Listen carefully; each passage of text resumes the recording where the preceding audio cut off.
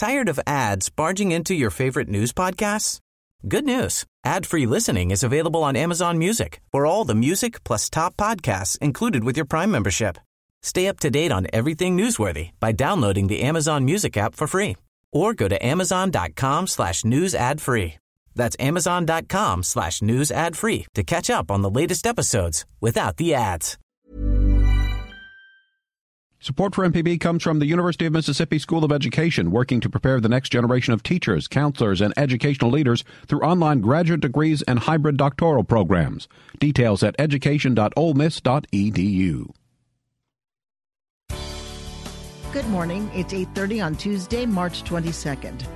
May 22nd, rather. I'm Karen Brown, and this is Mississippi Edition on MPB Think Radio. On today's show, we'll hear from veterans being recognized at the Trail of Honor events, and a look at Mississippi officials and legislators. How are they rated, and what issues are most important to the state's voters? Then, as Mississippians turn to water recreation to cool down, find out where researchers say many people are at risk. We hear a lot about children drowning in pools, but in fact, more children drown in open water than they do in pools. That's all coming up. This is Mississippi Edition on MPB Think Radio.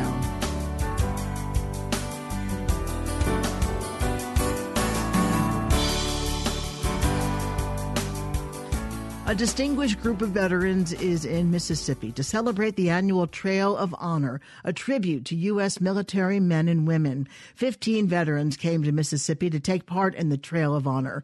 Monday wrapped up a weekend of special events in Jackson, including the traveling Vietnam Memorial Wall. Ronald Rosser is a sergeant major and two-time Medal of Honor recipient. The 88-year-old tells MPB's Desiree Frazier his service took him all over the world. I served in combat with the American Army, the South Korean Army, the Dutch Army, the Turkish Army, and the French Army in combat. How did you manage all of that? I was a forward observer, and they moved me around into bed spots, you know. People needed help, they sent me. Did you retire from the service? Yes, ma'am, I retired from the military. Plus, I had two brothers killed in action, one in Korea and one in Vietnam. Plus, my daughter and my granddaughter served in Iraq, and they were both injured there. What does it mean to receive the Medal of Honor and spend your lifetime protecting this nation? Well, ma'am, my mother had 15 children, and she's about to have another one, and when it came, it was twins, and I knew then I lost my place at the table, so I joined the Army. The best way to explain it, and I spent my life at it. I was gone for many years before I ever went back. The Army was my home. So you lived overseas a long time? Yes, ma'am. I was in the occupation of Japan. I was in the occupation of Germany. They sent me to Russia, China, Japan, Korea. In fact, I've been to Korea 15 different times. I served in Germany, France, Portugal. I was a career soldier, ma'am. How many years? I spent 21 years in the Army, and I retired because they wouldn't send me to Vietnam because I had the Medal of Honor. I was wounded 4 times, and I had 2 brothers killed, and they wouldn't send me, so I retired from the Army. And what did you do after that? The day after I retired, I became a chief of police, and I was a chief of police for several years, and then I resigned and became a school teacher, and I taught school in the black community for several years. It was my choice to do it. I figured they needed me more than the other schools. What do you want people to remember about your sacrifice? I don't ever think I sacrificed, ma'am. To me, it was an absolute pleasure to do what I did. My job was to protect the lives of about 800 young Americans, and that's what I did, and I was proud that I was able to do it. Army Sergeant Major Ronald Rosser. Dwight Bethany is with Facility Management Services at the VA hospital. He tells MPB's Desiree Frazier why he attended the event. I wanted to come down and talk to some more of these people and maybe learn a little bit more about what went on during World War II. What does it mean to have them at your job where you can just come down and have a conversation? Well, To me, it shows that a lot of respect that they're willing to give up their time, more of their time, to come down here and share the knowledge that they have with us. They take time out of their day to do that. What impresses you? What have you learned that has really stood out? That each one of these people is unique, and they were unique in their job, unique in their performance during World War II that helped save countless of lives and helped the fact that we are now Americans as we are today. Medical center employees lined up to get autographs of the visiting veterans. Coming up, a look at Mississippi officials and legislators. How are they rated and what issues are most important to the state's voters? This is Mississippi Edition on MPB Think Radio. On the next In Legal Terms, we'll talk about how to select a lawyer. When do you need a lawyer? How do you check their credentials? And when do you need a specialist? Our show's guest will be Professor Ben Cooper from the University of Mississippi School of Law. In Legal Terms, today at 10 a.m. on MPB Think Radio and on the internet at mpbonline.org.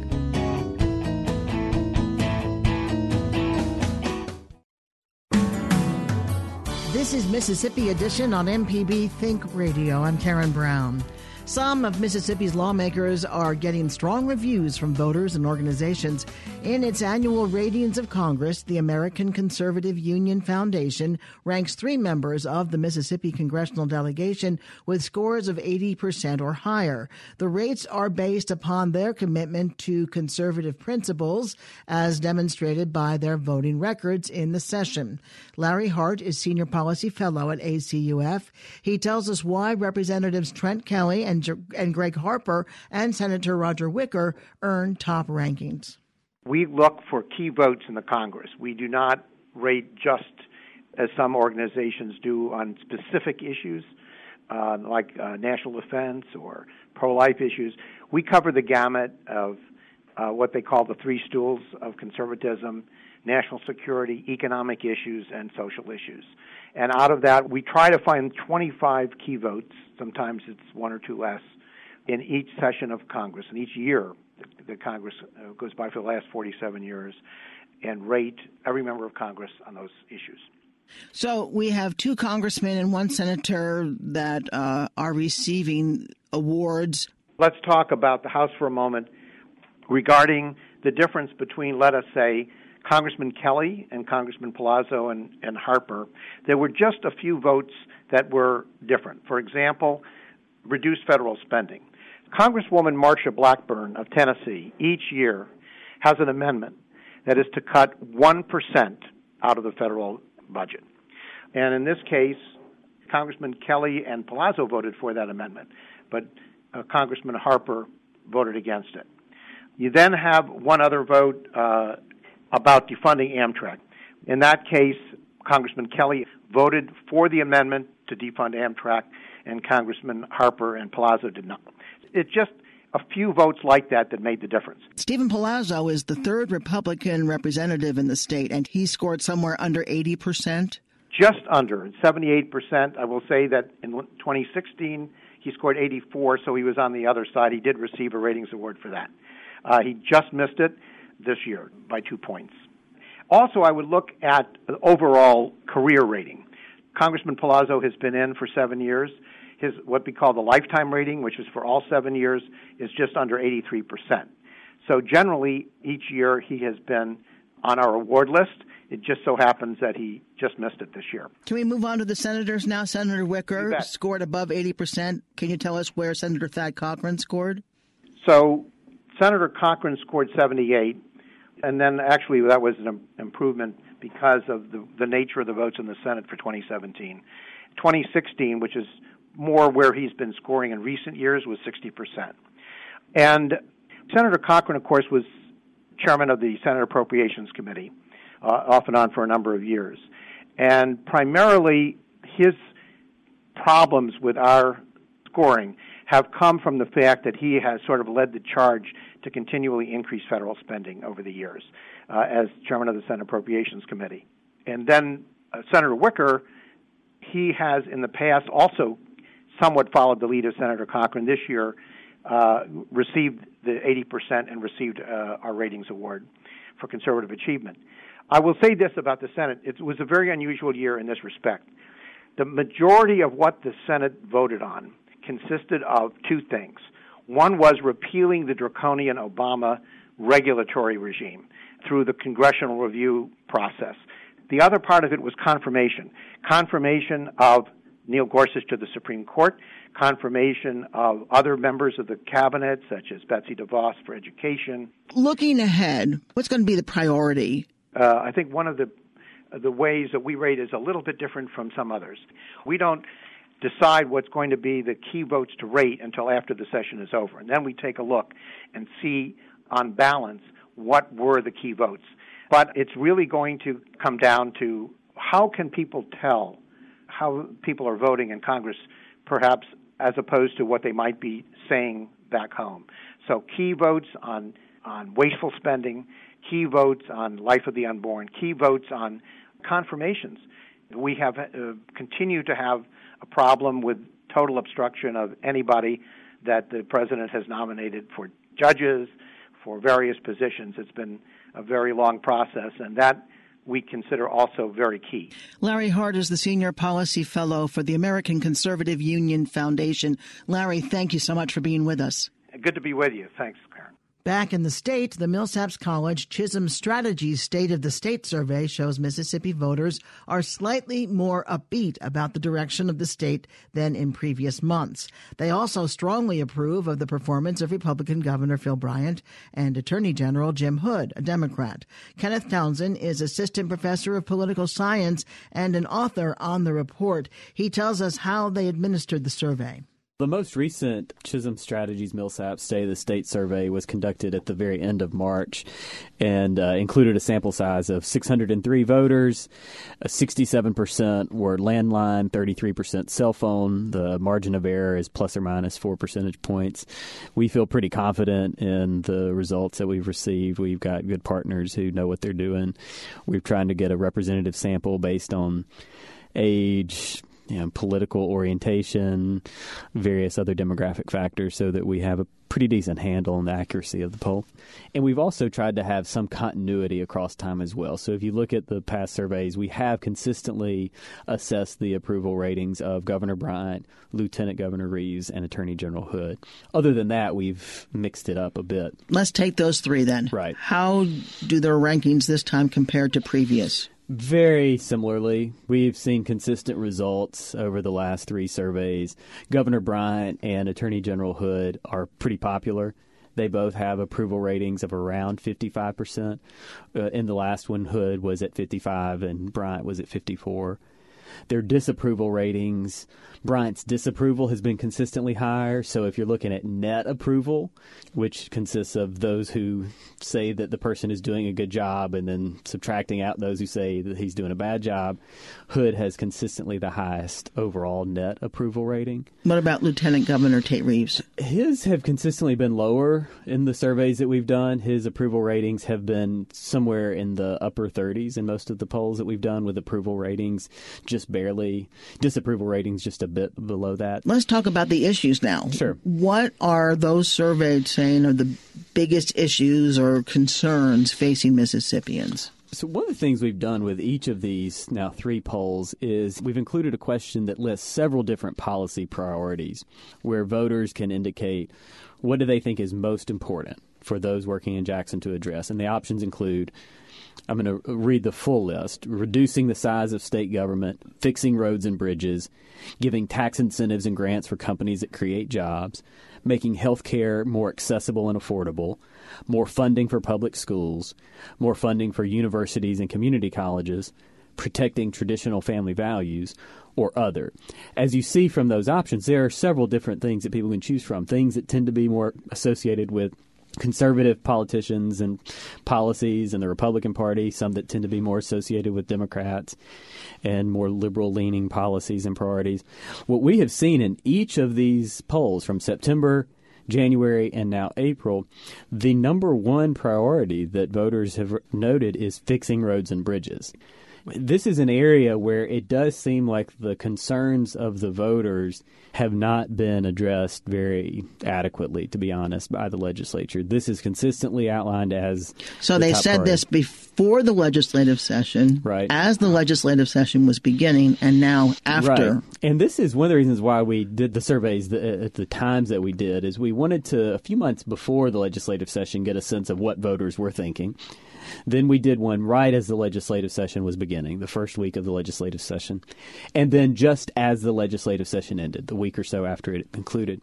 And it's interesting that there hasn't really been a lot of movement. The fixing roads and bridges has in each of these instruments that we've conducted been the top priority. And then the next two top priorities have been making health care more accessible and affordable and more funding for public schools. And those have consistently been 2 and 3, but they've flipped back and forth between 2 and 3 in the polls that we've done. And when you look at what the legislature did in this 2018 legislative session, I mean, these are the things that voters, at least according to our poll, are saying they're most concerned about. But it doesn't seem to have necessarily bubbled up to the level of legislative action. Having said that, did you ask those who were surveyed whether the legislature was successful? Right. So we did do a legislature approval rating. And what we saw is that if you look at the September 17 poll, this was presumably them reflecting on the past legislative session, 27% approved. In the January 18 poll, 26% approved. And in the April 18 poll, 30% approved. So all very close. I would say somewhere in around 30% or just below of the state has approved of the work of the legislature, according to our poll. The disapproval numbers have been 45, 38, 41.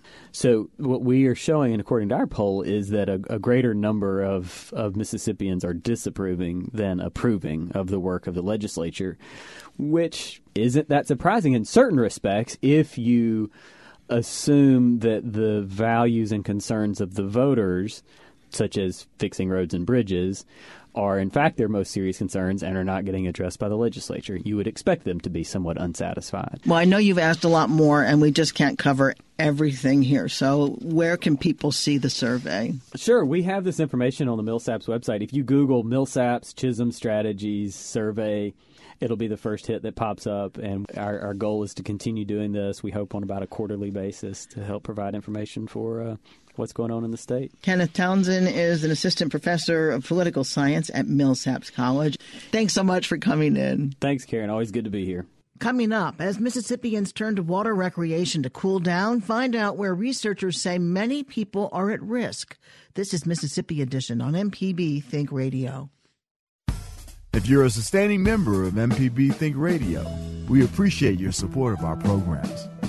To become a sustainer, go to mpbonline.org.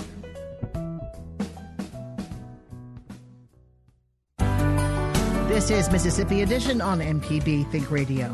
Nearly 1,000 children drown each year in the U.S. That's according to a new study by Safe Kids Worldwide. The report shows fatal drowning occurs most often in open waters, such as lakes, rivers, and the ocean, not in swimming pools. Researchers also found African American children are twice as likely to drown in open water as white children, and the risk is highest among teenage boys.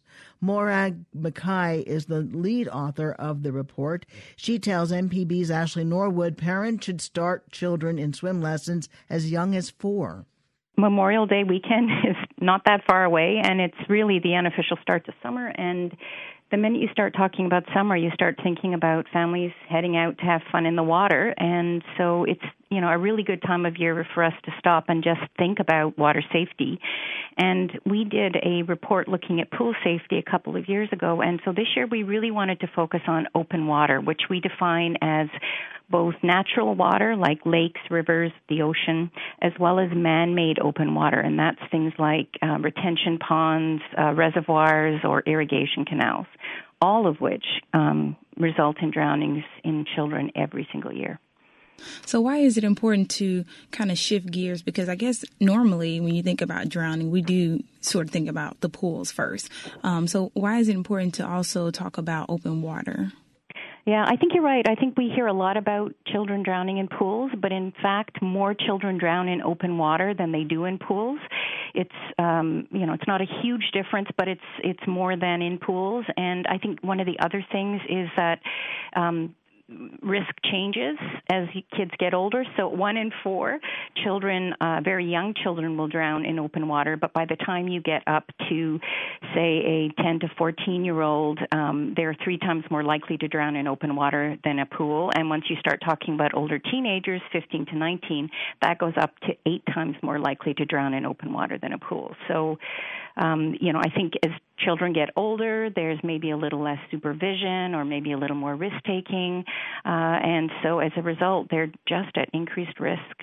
Is it that they don't know how to swim? I mean, what is it?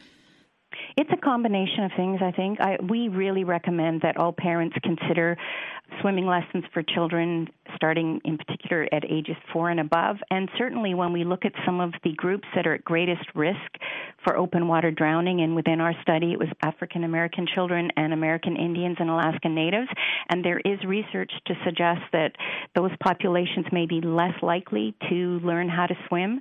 And so that's probably part of it. I think, as I said, as kids get a little bit older, there's maybe a little less supervision. But then the other thing is open water is actually more dangerous than a pool in some ways. There are a number of things that cause that. First, limited visibility. If you've ever gone in a river or a lake, sometimes they're crystal clear, but not so often. So as soon as you've got, less visibility, then you have the chance of somebody not seeing things like rocks or logs or big drop-offs. And then if someone does get in trouble in the water, it's, less likely that you're going to see them if the water's not clear. We also know that in a pool you have depth markings and you know how wide or how long the pool is, but when you get into open water, it's really easy to very quickly swim further out than you think you are and be challenged at getting back in. And so your child might be able to touch the bottom and then, just walk or swim a couple of feet and suddenly be past a drop-off and then not be able to touch bottom anymore and panic. So it's just not as predictable. We also have things in rivers and the ocean like currents or tides where, if the child gets caught in a current, it can be really scary and they can get into trouble quite quickly. We also know that a lot of people have heated pools. Well, open water is typically colder and it just saps your energy more quickly and you get tireder. And so that can also put kids at risk, particularly if they're, weak swimmers.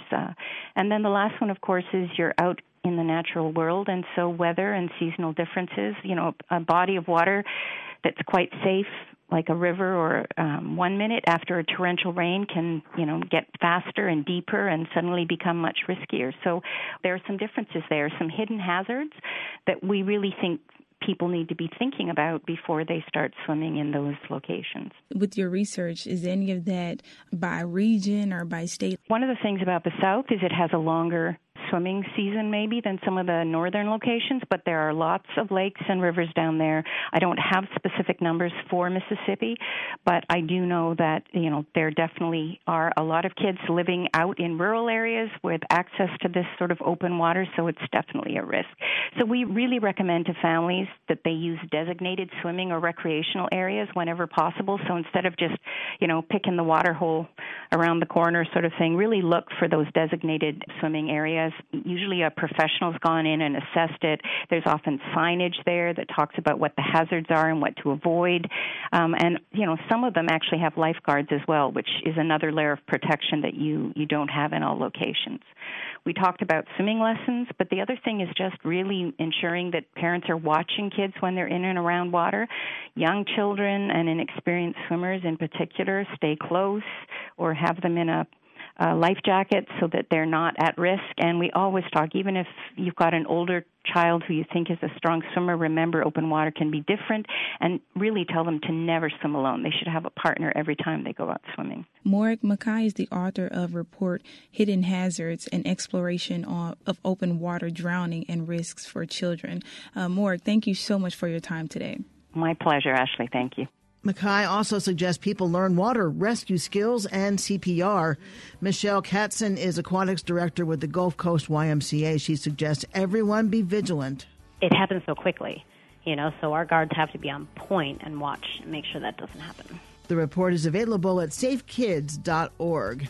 Coming up next at 9 o'clock, Money Talks, at 10 in legal terms, and at 11, Southern Remedies, relatively speaking. I'm Karen Brown. Join us again tomorrow morning at 8:30 for the next Mississippi edition, only on MPB Think Radio.